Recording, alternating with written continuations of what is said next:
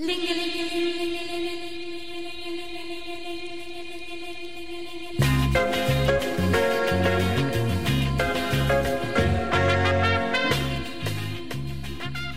this is Stanford. Welcome to Henry George Program. I'm Mark Molyneux.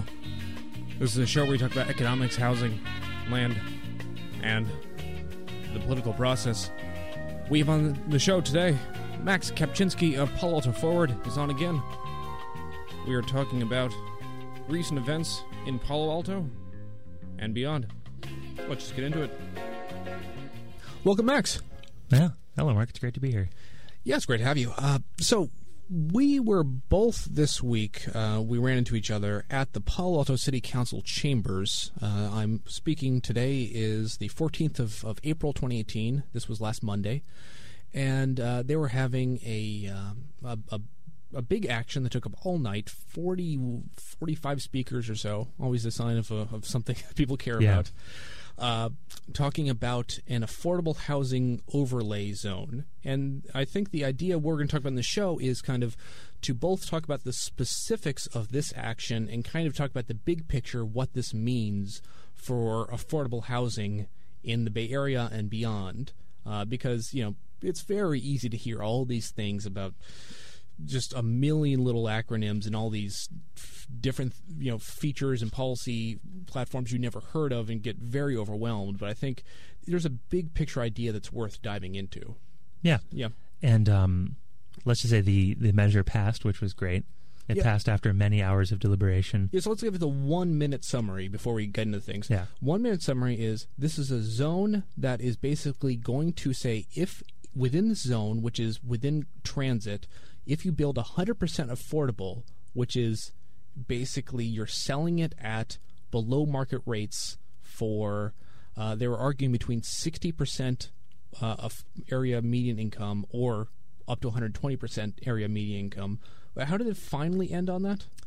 I think that they passed the original overlay without modifications, like without removing the 120%, but I could be wrong. Okay, yeah. I'd have to look that up to make sure. I mean, it's an important distinction, but I feel there's a lot of different things being argued, and it's interesting to know that, it was kind of could have gone either way, certainly.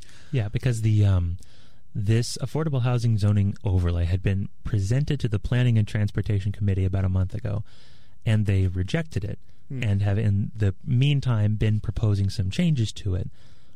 Like, for example, removing the 60 to 120% area median income bracket, making that ineligible for some of the benefits that would be part of the affordable housing zoning overlay. Some other things like Palo Alto's retail exemption, the Planning and Transportation Committee wanted to keep that instead of having affordable housing be exempt from it. But the Planning and Transportation Committee's changes were, I believe, on the whole rejected, and the original overlay accepted, is how I understand it. So the big story is it first came and says, here's an idea to create more affordable housing on the margin, and they said, we can't accept this. And then it tried again, and then basically it passed with most of those things intact. Yes, basically. This was supposed to be decided just at the Planning and Transportation Committee, but they couldn't make a decision, so they kicked it up to Council, who, what was it, 7-2? 7-2, yeah. Yeah, with Kuhn and Du Bois. Kuhn and Du Bois, yeah. What is it, Kuhn-Holman, I think. I think it could be right. Yeah. Yeah, so I guess Du Bois was carried over. That's kind of surprising. Yeah, it is.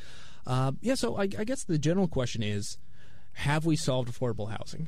Well, nothing's been built, Mark, so I don't think we can say we have. Yeah, so I guess the thing is, is this a good thing? And I think it's hard to say this isn't a good thing, but it's kind of a weird thing that this is even something we're talking about. Exactly, because the quantities are so minuscule. Yeah. Like we were speaking about another project. There's another project, the Valco Mall project.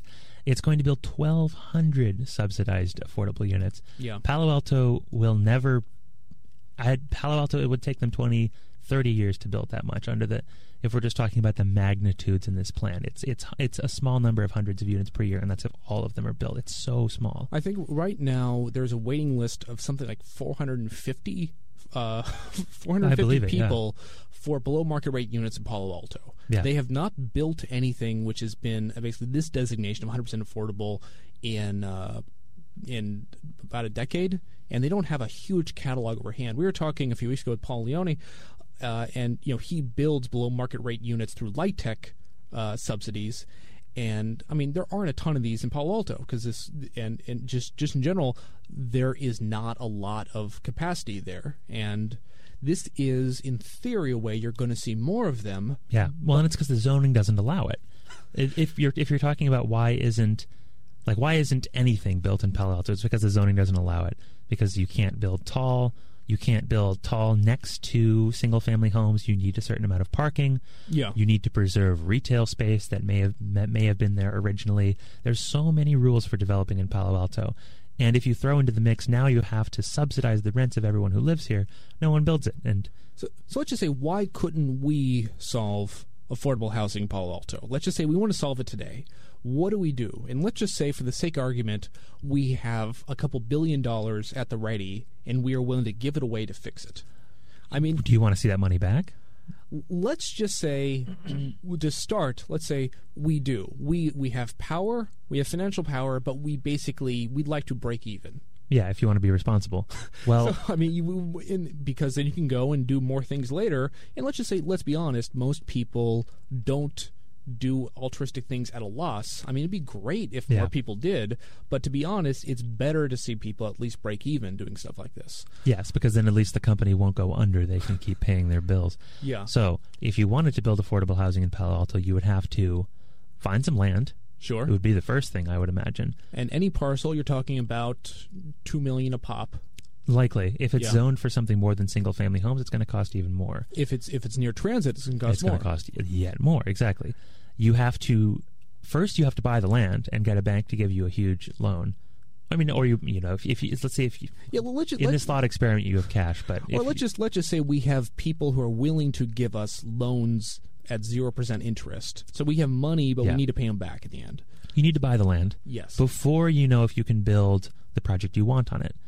Because in order to make your money back, if your project costs $2 million just to buy the land, forget about building the structure, and you want to build on it apartments that are subsidized, that you are picking up the cost of the rent for the people who live there. Yeah. You are somehow going to have to get some of that money back.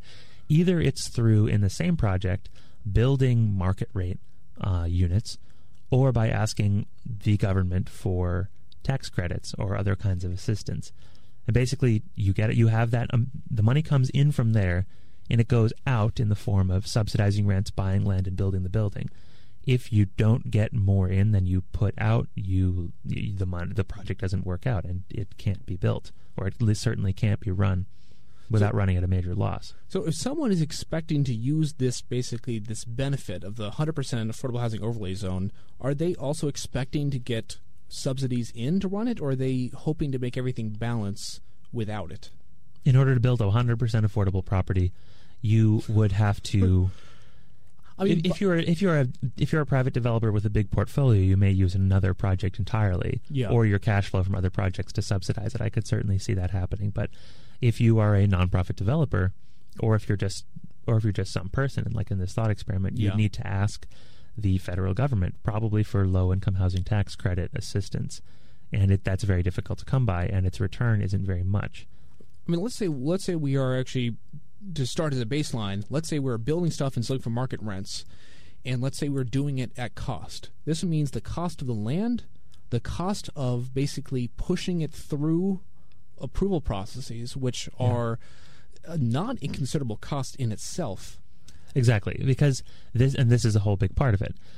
Not only do you have the expense of buying and building and subsidizing, but you have to deal with the uncertainty of getting your project planned. Yeah. For something like this, you would have to build a large project. These things work with economies of scale. If the land costs $2 million, you can amortize it over a large number of units, or at least you would, for your project to make good economic sense. But in Palo Alto, the way that they use land, just like all around the Bay Area, is predominantly low density, and projects often cannot make good enough use of their land for these projects to pencil out. It would be the difference. Yeah. And in Palo Alto, you're not allowed to do it.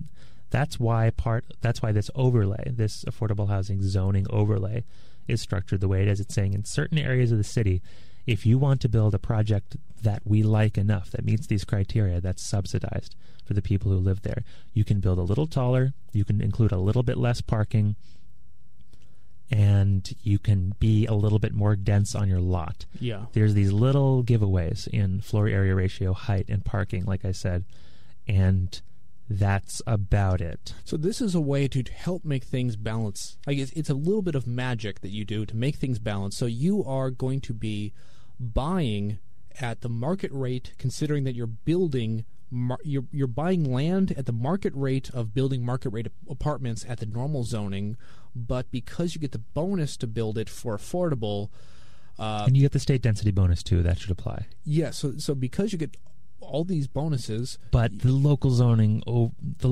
goes over the overrules the state density bonus in some ways, like height limits. I need to know more about how they interact. Can you just stack them up, or is there some sort of exclusivity? They stack in some ways. I think they may stack with FAR, but not with height. Yeah. I am not sure. Yeah. So you buy land at the market rate for normal housing, but you build affordable housing and you can build more of it, so perhaps this balances out that you can build more of this affordable housing. Perhaps. One can hope, because like we said, Palo Alto builds almost no affordable subsidized housing, so one can hope that this would turn the balance in the favor of building some. Yeah.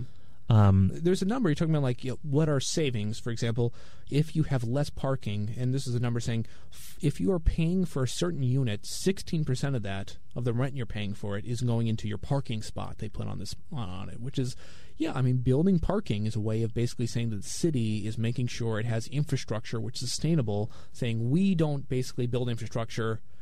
If you want to build on, you supply your own storage. Yeah. And parking is an imposition by the city. Yeah. Saying that our residents don't want to have to worry about these new people coming in and taking up all of our parking spots. So they impose on the project the requirement to build their own parking spots. They can be underground or in some kind of parking lot or whatever it is, but it's going to be very, very expensive. It's a way of getting a public good for free. And exactly. There's all things. We get affordable housing for free. We get parking for free in all these different ways. And the question is it really free? And I think my answer is the very existence of the fact that you're getting them for free is evidence that something is really rotten at the core of how it's possible through some song and dance, if you wave your fingers and people are willing to sell houses for less than it costs to build in certain ways. This is unsustainable, and two, it implies there's something really, really weird happening.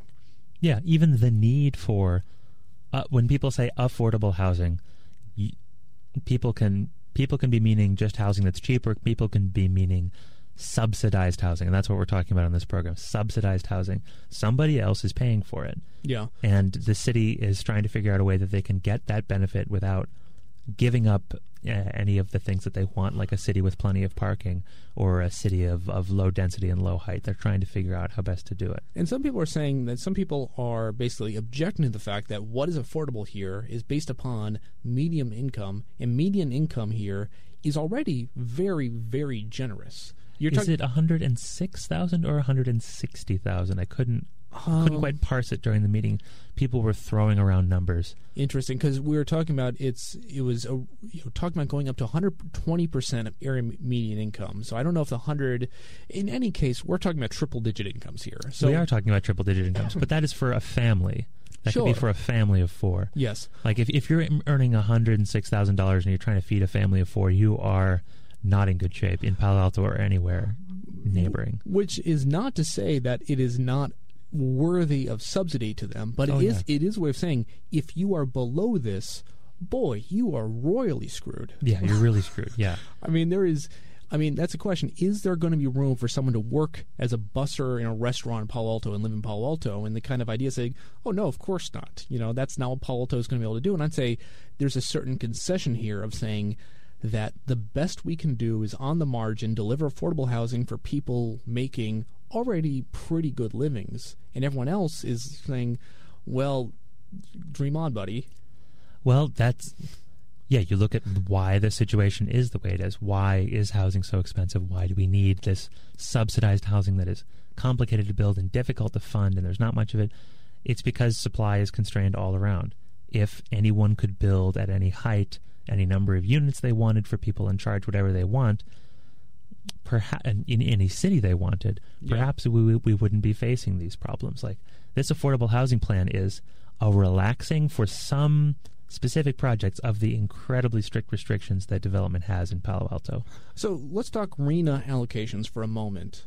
So these are numbers that I saw about basically how Palo Alto has been keeping up with its demands. This is regional housing needs allocation. Yeah, it's a way that the state government keeps track of what towns are building what housing in what income brackets, and how much do they need to build and how much do they actually build. And this is kept track of for every town in every county around California. And people say that this is kind of wacky. A place like Atherton saying, hey, you need to build like a house a year or something insane. I mean, I'd like to know the actual numbers, but kind of if you are already exclusive and doing a crappy job, you can continue to do a crappy job. But it's worth saying that even if you could say Palo Alto has very low bars to clear, they have failed at that miserably. Yeah, because the RENA numbers are drawn up by people and by data that is heavily influenced by the town that it's in. Palo Alto, the number that they end up for RENA is not necessarily the number that's best for the region or that's best for the working class or the people that need affordable housing. It's the number that Palo Alto wants, and that's the one they get. It's the number of bureaucrats popped out of a system, and the system is certainly not flawless, but it's at least a place to start. So are these actually per annum, or is this over some sort of like time region? You know, you have the numbers I saw. I think it's for this period of RENA, because RENA allocations, because I've noticed they're cumulative. They don't stack. Yeah, they are. I think RENA is a period of like 10 years. Yeah, so that's what I believe was the case. Yeah. So over the course of 10 years, Palo Alto was tasked with building moderate income 120 units, low income 200 units, very low income 300 units. And again, those don't have to be subsidized. If the market could support low rent for people who had low incomes, that there are places around California that meet these moderate and low income requirements without subsidizing anything, just because it's cheap to live there. This is not one of those places. Yeah, I think Fresno or Bakersfield probably do a much better job at doing this without subsidies. Yeah, they don't need to take a single federal dollar, because if you can build a tall apartment building and get the economies of scale that you need to make your rents lower, you can do that without any subsidies at all. Yeah, maybe very low income, they might need some help, but still in general, in principle, it's not the challenge we have here. So Palo Alto, to do it, they have to do a lot of things like either inviting subsidies in or basically allowing inclusionary zoning, where a new market rate development has to give a certain amount to this to meet these things. And let's look at how they did. So for moderate income, 120 units, they've hit about 40. So they've hit about a third of what they needed for moderate units. Over the last 10 years. Over the last, this 10-year period or something. Low income, they needed 200. They were 134 short of that, somewhere around, between 50 and something. So, I mean, they're hitting about a quarter of those. And then, they're building a handful a year, basically. Yes. And then finally, very low income, they were tasked with making 300. They have failed to make 264 of those 300. Very low income is, I think, 20% area median income? 30? That sounds right. I don't have it offhand. It's low. It's very low. So it's basically saying that you need to build housing that someone who makes 20 to 30 grand a year, roughly, I think those are the numbers, can afford, whether that be through subsidy or whether that be just through the fact that it's cheap. But subsidies are hard to get, and Palo Alto is not cheap to build in because of all these rules. So here's the question. One, is this the way that you fix affordable housing? Is one, you have bureaucrats say, please build 300 very low-income units, and then the city builds it. I'd say there's two failures here. One is, how do you know you need 300? I would say you need much, much, much, much more. I would say so as well. And the second thing is, Palo Alto failed to build basically 50 out of 300. They have failed to build something like 80+% of all these units. So in other words, they have, even at the very moderate task put in their lap, they have just failed miserably at it. Well, there is the RHNA as a system. There is nothing in place for enforcing RHNA quotas. A city that fails to build what the state has advised it to build it's just that. It's an advisory. There's no actual mechanism for changing cities' laws or zoning to support this building or to mandating that they permit projects that would go towards fulfilling these quotas. There's absolutely nothing in place right now, so cities just do not do it. But starting this year, we have seen something that has changed, and that is SB 35 that came to place last year. And let's sideline for a bit about Valco. Sure, yeah, let's do it. This is the big victory, I think. Yeah, a lot of people were talking about at Valco. I spoke there a couple months ago, and you were there, and a lot of other people. Well, here's the background. Okay, background of Valco. It's a dead mall in Cupertino. I think it's an absolutely enormous mall. Yeah, it's cavernous. Right now, it has a movie theater. It has a model train club and like an ice cream shop. That's out of a mall that used to be full of stores and full of people. It's enormous. It's many city blocks in size. There's barely a few tenants holding on. It's hemorrhaging money. Yeah. And the city of Cupertino has been tied in a pretzel for half a decade, at least 5 years probably. And just keep in mind, what to do with it. Even though it's a dead mall, it still holds on to incredibly valuable real estate. Exactly. The mall, it's falling apart. It's disintegrating. Actually, you can see the buildings falling apart. I'll say offhand, I am very, very. I understand how a place like the dead malls of my childhood, outside of Cincinnati. Yes, you have to drive out quite a way to get that. It makes perfect sense that they have failed and that they fall into disarray. I'm actually really impressed that a place in the middle of such a dynamic region has failed. How is a dead mall possible in the middle of the South Bay? It's probably very expensive to maintain a mall. There's a lot of competition from internet shopping. Yeah. They probably just could not attract the tenants. It really lets you know how the mall model is so dead, even when you have basically, because usually if you have valuable land, that tends to imply you can make money doing retail there, and this mall is holding on to incredibly valuable land and still failed miserably. Well, the mall model is a product of the suburbs where land is really, really cheap. Yeah. If it's cheap, anything is economically viable. Like they could sell almost nothing and the stores could pay their rent if the land was cheap enough. But the land has gotten incredibly expensive, and there's also been incredible competition from the internet and from other retailers.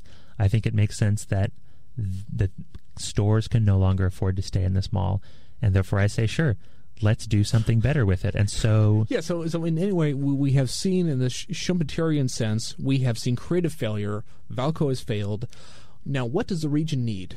The key is, do we need more offices or do we need more housing? And answer is, the city has declared we need no more housing, and they were saying, let's keep all housing out of Valco, and the neighborhoods have said, let's fight Growthzilla. Let's keep housing out of the Valco project. This has been a huge fight for the city of Cupertino over the last year or two. Longer than that. Yeah. It's been really spicy and recently because the city worked on a plan for the Valco region that did include housing, it included office, it included this and that, and a developer stepped forward and they're like, we would like to build this, please let us do it. And they've been blocked at every turn by the city and by angry citizens until they were able to write a plan that makes use of the new SB 35 state law. So things look basically hopeless. So even though if you ask people, do we have enough office space? Most people in retail, people would say, yeah, I think we have. It's not a huge shortage.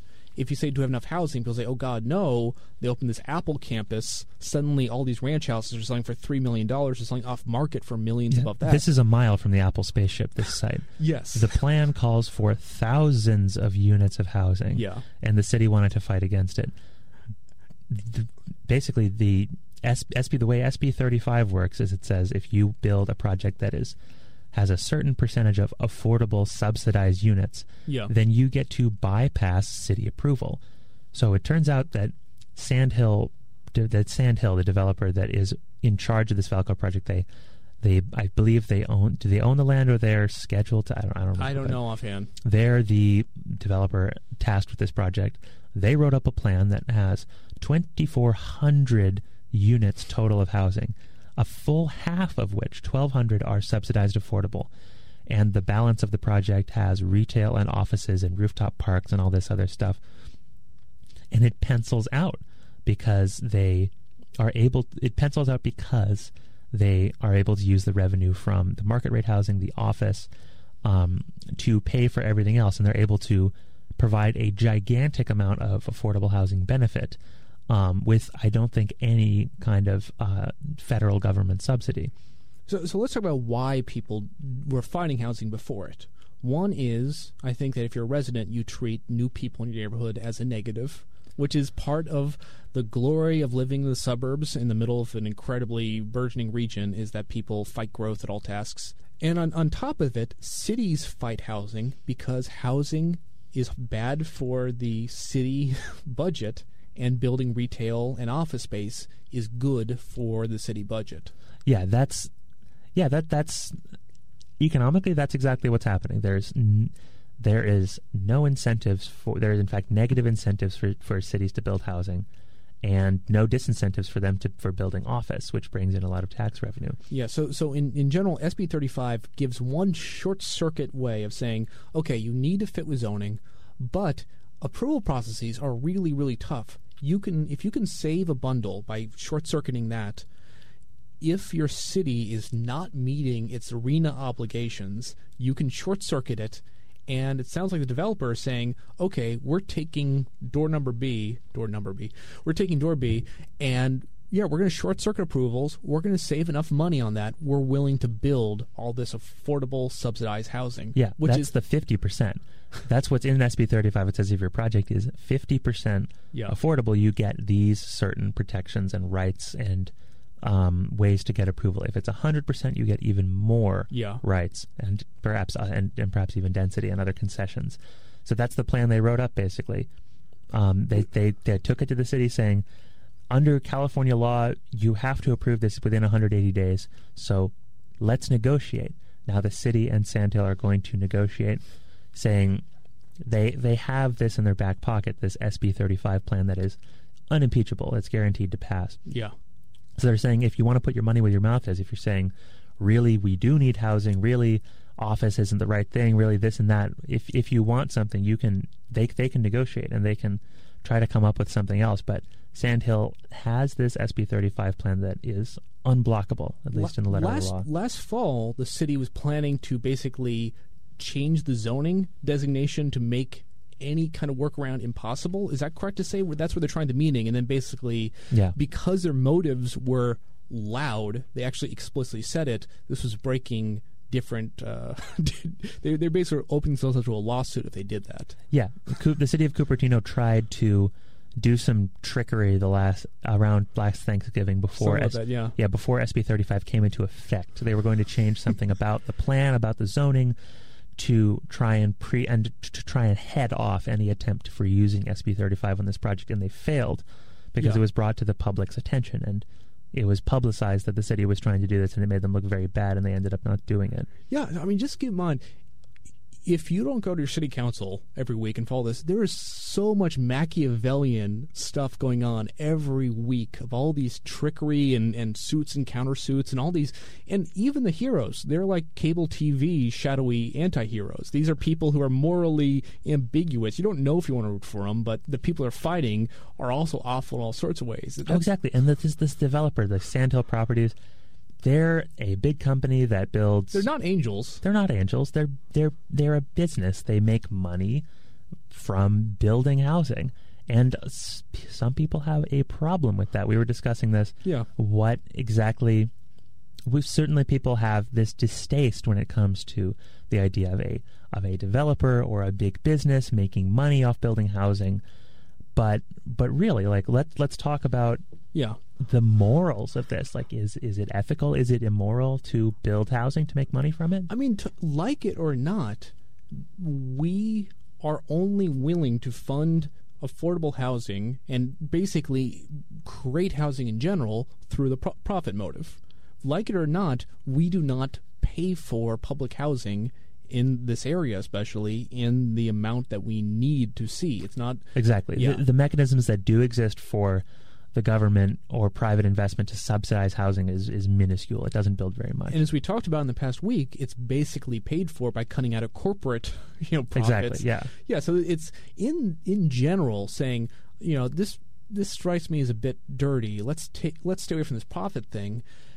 The entire system is so heavily hooked up to the profit motive. I think it's very reasonable for people to say we should do things in different ways. We should actually fund public housing and build it. But you have to realize that if you want to do that, you need to reform 20 different gigantic systems, and it's going to be a lot of work. And are you willing to basically sit down and do nothing until the revolution happens? Yeah. Plenty of places do not have housing crises. A lot of them have public housing programs that work. Yeah. Like Mark said, that you need to change so much about how cities use land, how they raise funds, what powers they have. You need to change offhand. Land has to be cheap, which, this show is largely about a way that we should, I don't really believe land should be an investment at all. Make land cheap again. Yes, exactly. I think land should absolutely be, one, taken away from being an investment vehicle, and two, should be a way to fund our cities.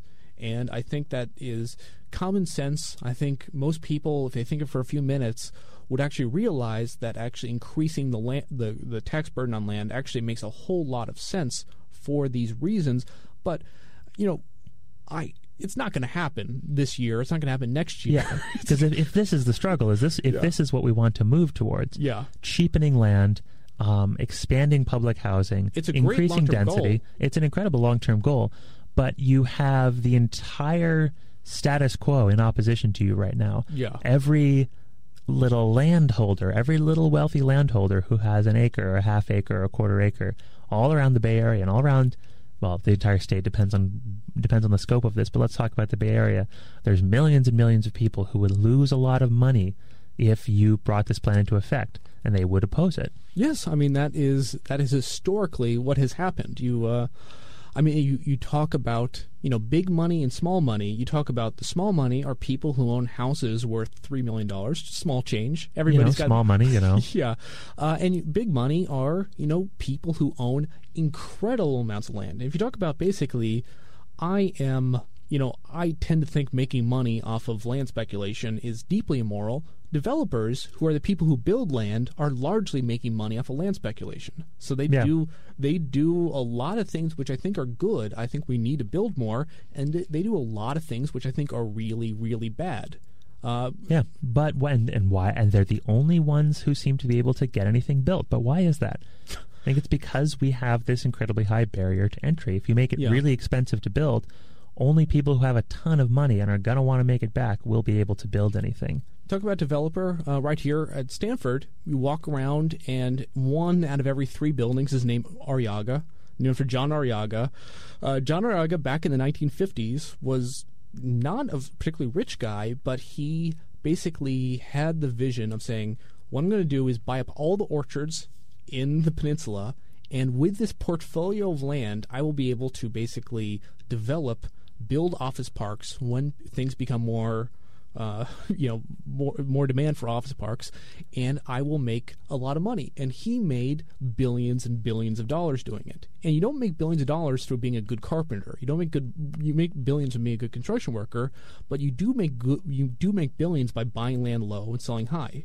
And I think have nothing against building, but that's not an incredibly ethical way or sustainable way to make money, because basically it doesn't come from nowhere. It's stuff that we basically involuntarily pay as a tax on the cost of real estate. Well, and I think construction is a public benefit, but if you throw in all these restrictions, this speculation, and the restriction of land use and the ability of these companies to charge whatever they want, et cetera, you start to lose this public good. I think if all that land stayed orchards, we'd have more fruit trees, but I don't think that we would enjoy there's more public benefit in offices than there is in fruit trees, and that's unfortunate, but that's why there's no more fruit trees around. I've always said, you talk about the orchards, you talk about Marin County, people say, oh, let's not develop Marin County, let's keep it nice and pristine. I'd say personally saying I am more than willing to turn Marin County into a nature preserve, kick everyone out, but I'm very against people saying I want it to be very low density and I should live here. And continue to live there for the low prices that they so enjoy. Exactly. Because it's basically I want to live in pristine nature near attractions and jobs and not pay for it. Yeah. That's the dream, and that's what so many people get is they're near things, they don't pay for it, and they basically are able to keep low density around them. So and they pay low property taxes. Yeah, exactly. Because the Bay Area that we live in, the millions and millions of homes that are here, the millions and millions of square feet of office space and public transit and every other great thing was built mostly in the 40s, 50s, and 60s and 70s. Yeah. Before all these incredibly tight restrictions were placed on who can build what where. Well, you look at we've been underbuilding since then, and the people who had homes back then are reaping all of the benefits. The people who just want to come in and enjoy a reasonably successful life and career are unable to because of these restrictions. Talking about restrictions, in the last 2 weeks, there's another talk in Palo Alto City Council about Eichler home overlays. So back in the 50s, Joseph Eichler, I believe I have his first name correct, he was a developer who wanted to he really cared about making affordable housing that was not segregated and was affordable all income levels. So at the time, the land was actually pretty cheap. So really the main thing is, do you have the workflows possible to build things? He built a lot of tract housing that was well built and people liked. And it was in Palo Alto, single-family homes. Yeah, throughout the region. They were small, they were sensible. Yeah. They did not have they didn't take up enormous amounts of land. They used simple building materials. And they solved a task at the time, which is basically given cheap land and the need for basically housing people, how can we do this in a way that we can sell it for a cheap price? And it's so funny that now, 60 years later, we are now preserving the low density around these Eichlers and treating them as art pieces and selling them for millions and millions. Yeah, and saying that not only can you not knock down this historic building, but you can't build anything next to it. If there was a vacant lot next to it, you couldn't build a house there that was out of character, that was too tall, that was too this, that was too that. So this entire successful public project of building cheap, sensible housing for lots of people is being turned right back around by the people who reap the benefits and saying that this neighborhood, this land is closed, it's full, it's done, and that's being done all around the Bay Area. It's blatant and gross around the Eichler homes, but this kind of restriction is fundamentally what it is. It's people who are enjoying all the benefits of low-density living and of owning a plot of expensive land and saying that they get to do whatever they want with it and can flagrantly continue this public crisis that we have in housing. So, I mean, you talk about all these different policies, everything from these affordable subsidies, these density bonuses, affordable housing. You talk about the bonuses through SB 35 to subvert, the approval processes. But in general, the overall idea is, what do we want? Do we want people to build the right amount of affordable housing and sell it for affordable prices, or do we not want those things? And it seems very clear that our cities don't really care about whether they actually sell affordable housing for the right amount of money. Who votes for them? Who determines their policy? It is, by and large, homeowners who their main task is, one, preserving quality of life for residents, and two is, just to be blunt, protecting their property values. Yeah. That's the reason that zoning exists. Yeah. Keeping neighborhoods low density, keeping other uses, bars and factories out of the nice quiet neighborhoods so that the home values stay high and so that the supply stays limited. There was a survey, and this was being name checked on basically all residents of Palo Alto, and they asked them different questions. How well are they serving basically residents' needs? How well are they serving schools? And they asked them, and they said how much did they say check mark, excellent, or good? Affordable housing being built in Palo Alto, 6% thought they're doing excellent or good. Yeah. Cost of living in Palo Alto, 8% thought excellent or good. So the question is, okay, they have failed miserably at doing these things. They clearly are not doing a good job at this. Everyone agrees. why aren't these people being run out of town on rails? Because really, they already have a home. They don't care. Most residents don't care if they're doing these things. This system is working as intended for the people that made it this way. Yes. It really is.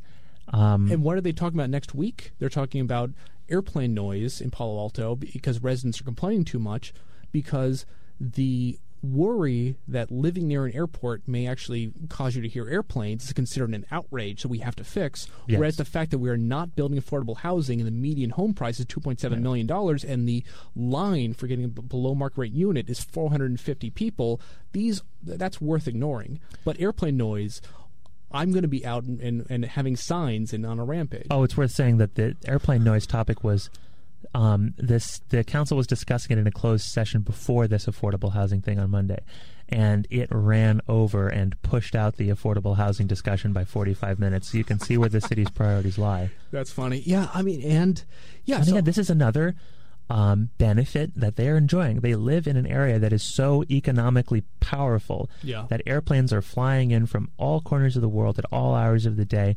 The FAA has to change flight patterns to accommodate the volume of people who want to come here and start businesses and spend money. And the people who have to live under the airplanes are saying, I don't want to look at that, I don't want to see it, I don't want to hear it. So I guess there is a number of moral outrages. People saying that developers are a moral outrage. I mean, I think that it's a gray system where they're doing something we need, but also doing it in perhaps finding unsavory ways to benefit from it, especially perhaps the people who do it in the most gross way make the most money. I'm not, I don't really know which ones are evil, but it sounds like if we were basically going out with credit lines to build affordable housing, if we had pure motives, we would still have a tough road to have. Whereas the people who already have a land portfolio, have been land banking for years, they're going to have smooth sailing.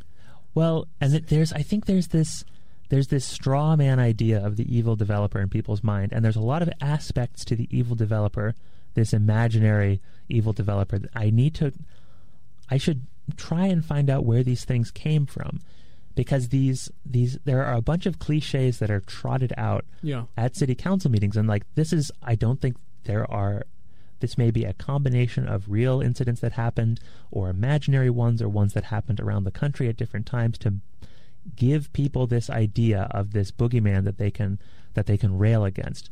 Because the evil developer, they build and they promise that they'll deliver certain kinds of community benefits, and then they do not do them, even though most developers sign contracts that they are accountable for building what they say that they're going to build. I mean, at the very least, there's a spectrum. You talk about Joseph Eichler, back when he was not land banking and land was cheap, and he was building non-segregated affordable housing, he was almost a saint. He built beautiful, nice houses, and that's a damn good kind of developer. Yeah, while the Palo Alto City Council themselves were focusing on continuing segregation. If you talk about someone like Robert Moses, who was, within the city department helping lead development projects and basically trying to destroy, underprivileged minority communities in the process, there was a lot of things that, I think that's a lot of the images I think people have when people say developers have a bad name. It's people who just want to have... There's a lot of dimensions here. Yes, and I think if you talk about in general,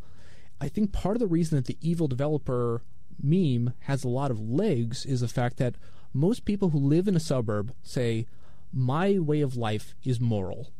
I know it's good because I feel it's good. If it changes and whoever makes it change, they are by definition ruining a good thing. They are bad. Yeah. And I think the fact that you think any developer is basically making a quaint community worse by building, I think the fact that it privileges this kind of petite landowner class is absolutely consistent with the fact that has such legs in being an evil thing that people love to rail against. People love consistency. People hate change. And I think you could say there is nothing evil about change when it's necessary. And I think when houses cost $3 million, change is necessary. Not to the people who own those homes. They would love for nothing to change. Exactly. And this is the fundamental problem. And I think we both shared this sentiment when we were walking out of this meeting, we're doing all this effort. We're staying here for hours and hours just so that Palo Alto can go from building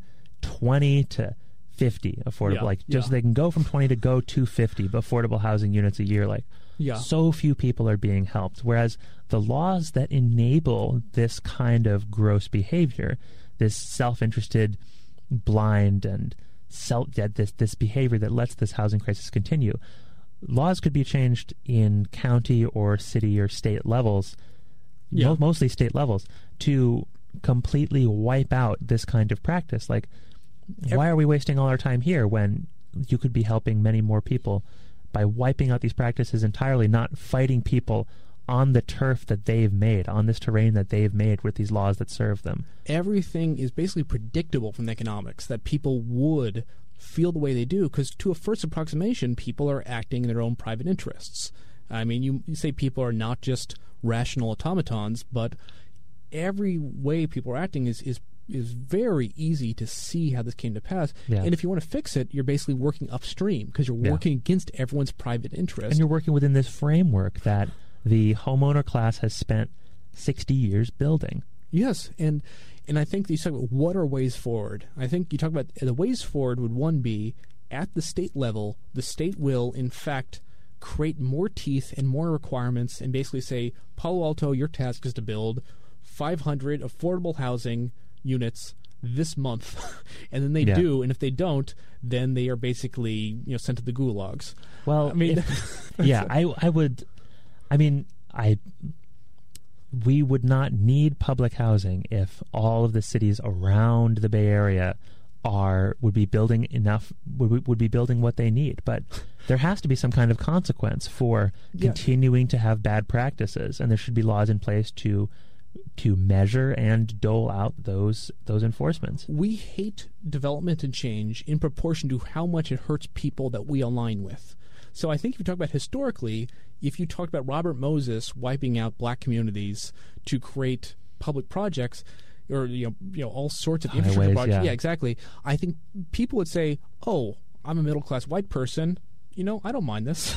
I think if you are a disadvantaged person in that community that was affected, you didn't like it quite a bit. If you were Joseph Eichler building on basically orchards, I'm not an orange. I don't care if I'm dug out of the ground. Oranges can't vote. Exactly. And the same thing here. Poor people who can't afford to live here can't vote. So exactly. Yeah. And the laws and political realities didn't afford the people that Robert Moses displaced or that redevelopment displaced in San Francisco in the 60s and 70s. They did not have a lot of political power, and they had no recourse in the laws to stop this from happening or to stop new building from occurring. But homeowners have lots of political representation, and they have made and changed laws to prevent any change from happening. They have taken it into their own hands to stop any kind of change from happening in their neighborhoods, and that's happened all around the Bay Area, and that's what we're facing. So what is the goal of government? Is basically to say, even if you have private interests at hand, you need to basically share the burden of necessary change equally to make sure that we, one, aren't stuck in a hell world stasis, which is kind of the holding pattern right now. Yeah, we're in kind of this horrible purgatory. There's so many possible paths. So there could be pure public housing. Yeah. The government could eminent domain land and build things there. Or the government could say that these restrictions, these luxurious restrictions like height limits and neighborhood character limits that cities have been enjoying that are keeping construction out are now to be removed. And that's the thing. You can argue this now if you frame it that way, not about the city taking land with eminent domain, but about the government removing restrictions. Now this is a much more palatable political argument you can make to people across the spectrum. I think right here in this region, if you talk about the current landscape, how do you make it so demand makes it so Palo Alto holds its share before East Palo Alto is every poor person evicted? And the question is, if you don't do anything to change the regulations that stop change from happening, it's going to happen nowhere in this politically powerful region. It's going to happen everywhere in East Palo Alto, and every single person who's poor is going to leave town before your retiree in Palo Alto has a $3 million house is going to be disadvantaged at all. Yeah, exactly. It's why the Mission has 2 BART stations and a ton of apartment buildings, and North Beach or Cow Hollow has, cute little, quiet little neighborhoods and no public transit to speak of. And really the task in the big scale is we need to basically coordinate change in a way that is fair for everybody and not just in a way of privileging the desire not to change in the most powerful and the lack of power to resist it in the least powerful. Yeah, and I can say that I trust the state of California, and I trust well-meaning private interests, and even I trust the cities if given the proper framework and the proper guidance to get this done. They have not been getting it done thus far because the wrong people have the power and the wrong rules are in place. But I think it's just a matter of changing the rules, and good and well-meaning private entities and public entities can work together to solve this problem. I don't think it would really be that hard. I trust them more than I trust the cities. I trust Sacramento more than I trust Palo Alto. I still don't trust it, and I still feel that you're still going to have the Beverly Hills, the Palo Altos, the Athertons are still going to carve out their own exemptions.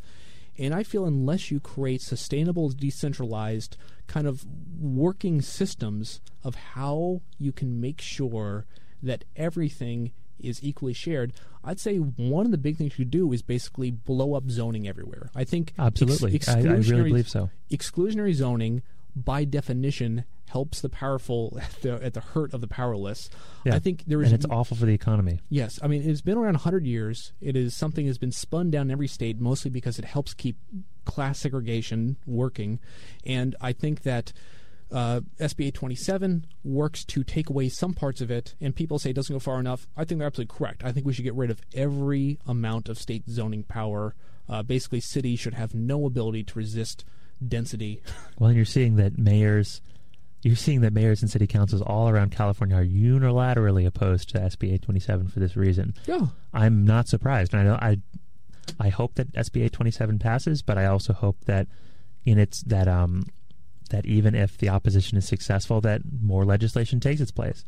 I'd like to hear Tracy City Council, see what they feel about it, because they're the people who either it's good because it's increasing property values, or it's bad because it's changing their city. I don't know. Most cities around California, they have space to spare. They don't have huge pressing problems with housing. Yeah. SB 827 would not affect those cities. Yeah. It would affect cities that are underbuilding, that have land that is incredibly expensive, that have housing crises. That is what removing these restrictions would help. It's not. No one is going to build 20-story apartment buildings in Eureka or Modesto. No one's going to do it because it's not needed. They don't have the problems that we have, and this law, I think, would be good because it wouldn't hurt these places. It would only hurt. It would only target where there is this problem that needs to be solved. And I mean, so I would say that's big idea one is blow up zoning everywhere. Which, I mean, it is not. It's like we're talking about ICE right now. It's like abolish ICE. It's like, are you serious? This person's so crazy. ICE has been around for less than 20 years, and now it's treated as this big thing. But the same token being, let's abolish zoning. Zoning's been around for 100 years. In the big scale of things, it's not that sacred. It's not. Yeah. And there's parts of of land use regulation that are not zoning. The fire code and the earthquake code and the health code, nuisance laws, are not part of zoning. Yeah. We shouldn't build chemical plants next to old folks' homes. No one is thinking that. Congestion prices, if your streets are too crowded. There's all sorts of ways to do what you want to do with zoning that don't necessitate class segregation. Exactly, and that don't necessitate reckless and dangerous building. Yeah. Because right now we have all this incredibly careful zoning and all this environmentalism, but right now where all the building is being done on sensitive wetlands that are a terrible place to build for earthquake reasons, that are causing terrible congestion because everyone has to cross the highway. They're where all these endangered species are, because that's the land that's left for Google. And because the endangered species are less likely to show up at city council and complain than the people of Palo Alto. Yeah, exactly. Our land is being used so poorly, and it's to such incredible economic detriment, even of the people who do own this land. Their house might be their land might be worth $3 million now because of this overinflated condition. But if we were part of a well-functioning city, and the demand we could support a lot of citizens, but the demand was still there, You could sell that land for $5 million to build an apartment building, $10 million. There's no ceiling on like a plot of land in New York City the size of a Palo Alto, on Manhattan the size of a Palo Alto plot. Yeah. It'd be worth 20, 30, 100 times as much. Just keep in mind, every city you think of as beautiful was done not because of nice zoning laws. It was done because of the fact that we basically didn't make ineffective rules on what shouldn't exist. We actually just let things happen. I'd say that it's not like chaos is probably going to be the best, but some amount of chaos without the extreme stasis of zoning laws is the only way forward. All those beautiful Eichlers were built without zoning. All the Victorian houses in San Francisco were built without zoning. All the bungalows in Berkeley, all the brownstones in Brooklyn were built without zoning. The dense cities of Europe. It's like if you find something that's beautiful in any urban design thing, chances are it won't comply with zoning. I mean, that's the thing, too, is also I feel that any non-complying old building, because if you talk about something like Manhattan, I think something like 60-70% of the buildings are non-compliant with current zoning laws. Yeah, you couldn't build them today. In my mind, if that's true, you should either take down the zoning laws or take down the building. Yeah. It's a fugitive building. You shouldn't be able to have it stay up. I think it's really weird to say illegal starting today. But to put it's precisely that standard that is what I find so distasteful about this. That I mean, I bet a lot of the people in Palo Alto who own expensive homes, who expanded the garage, who put on additions, who widened the driveway, on the sly back in the 70s and couldn't do it today, they're enjoying the benefits.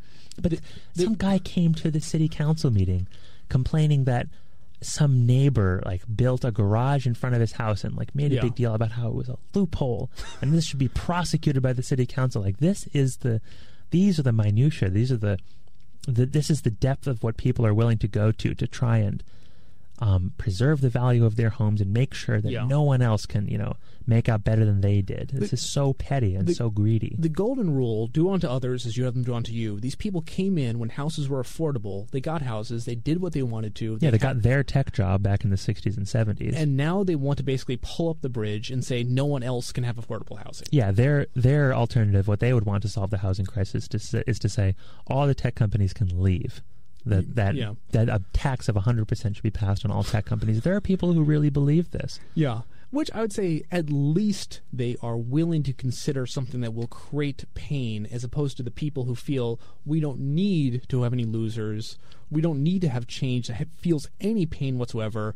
We just can fix it through this magic policy that's going to basically make everything happen with no pain points whatsoever. Change is going to make people upset, and people need to fight for change without apology for the fact that change is necessary. Yeah, that's why I really strongly believe in what the Yimbys have to say in this urbanist philosophy that they have, because I think we really do need to work and struggle to get out of the valley, the horrible stagnant valley that we're in right now. I think we have to do a lot of work to get out of it. I think it's worth it. It's progressive on its face, saying that we need to basically build even though it's going to be hard to build. And I think people would say some people don't think enough about building equitably to make sure we don't just build East Palo Alto, we need to build in Palo Alto too. Oh, yeah. And I think most people recognize Palo Alto are the people you point the fingers at for saying, boy, you are the worst slime on the planet for not doing the right thing. I want to make apartment buildings there and apartment buildings everywhere for rich people, poor people, so that we can all live like human beings again instead of if I didn't have to go to another city council meeting, I'd be happy. And to talk about basically big picture, I occasionally put a bullet point on it. Land value tax is, I think, the huge galaxy brain idea that's not going to, be possible in the short or medium term, but it's the idea that, in general, it doesn't make a lot of sense to make money through owning land. It doesn't make sense to make profit or even to build equity that way. We could live in a world in which people actually invest in productive keys where people invest in productive things and basically don't spend their lives trying to buy a chunk of land if they don't own it, which is kind of nutty. Yeah. Yeah. There's so much good that could be coming from this system that we live in. It doesn't have to be broken in all these ways. We don't have to constantly be rocking from one recession to a horrible supply constraint to this and that. We don't have to be overtaxed in all these horrible ways and undertaxed in all these ways. We don't have to be constantly cutting benefits. We don't have to be doing all this. We don't have to be suffering in this way. I think there's ways we could structure our laws and economy so that we could work better as a country and so that everyone could enjoy the benefits again. We got like our arms stuck in a vending machine, and we just need to let go and just... we need to let go of the Snickers bar. Yeah. We can go home and have a chicken dinner. Yeah, so we've been talking for the last hour. We started talking about the Palo Alto Affordable Housing Overlay program. Affordable housing zoning overlay. Yeah, exactly. Bonus proposal. Yeah, which was a fun 5 or 6 hours last Monday. Talking about it here. Talked a little about Falco. Talked about bigger ideas as well. Joined again by Max Kapczynski of Palo Alto Forward. It's been fun to talk about this. Well, and I'm sure there's more fun fights to be talked about in the Bay Area. Yeah, I'm sure. And I'll see next time if we can try to get in some of these as a guest, one of these people we've been talking to. Yeah, absolutely. It's been a joy. This has been a presentation of KZSU Stanford. You can listen to past episodes at seethecat.org.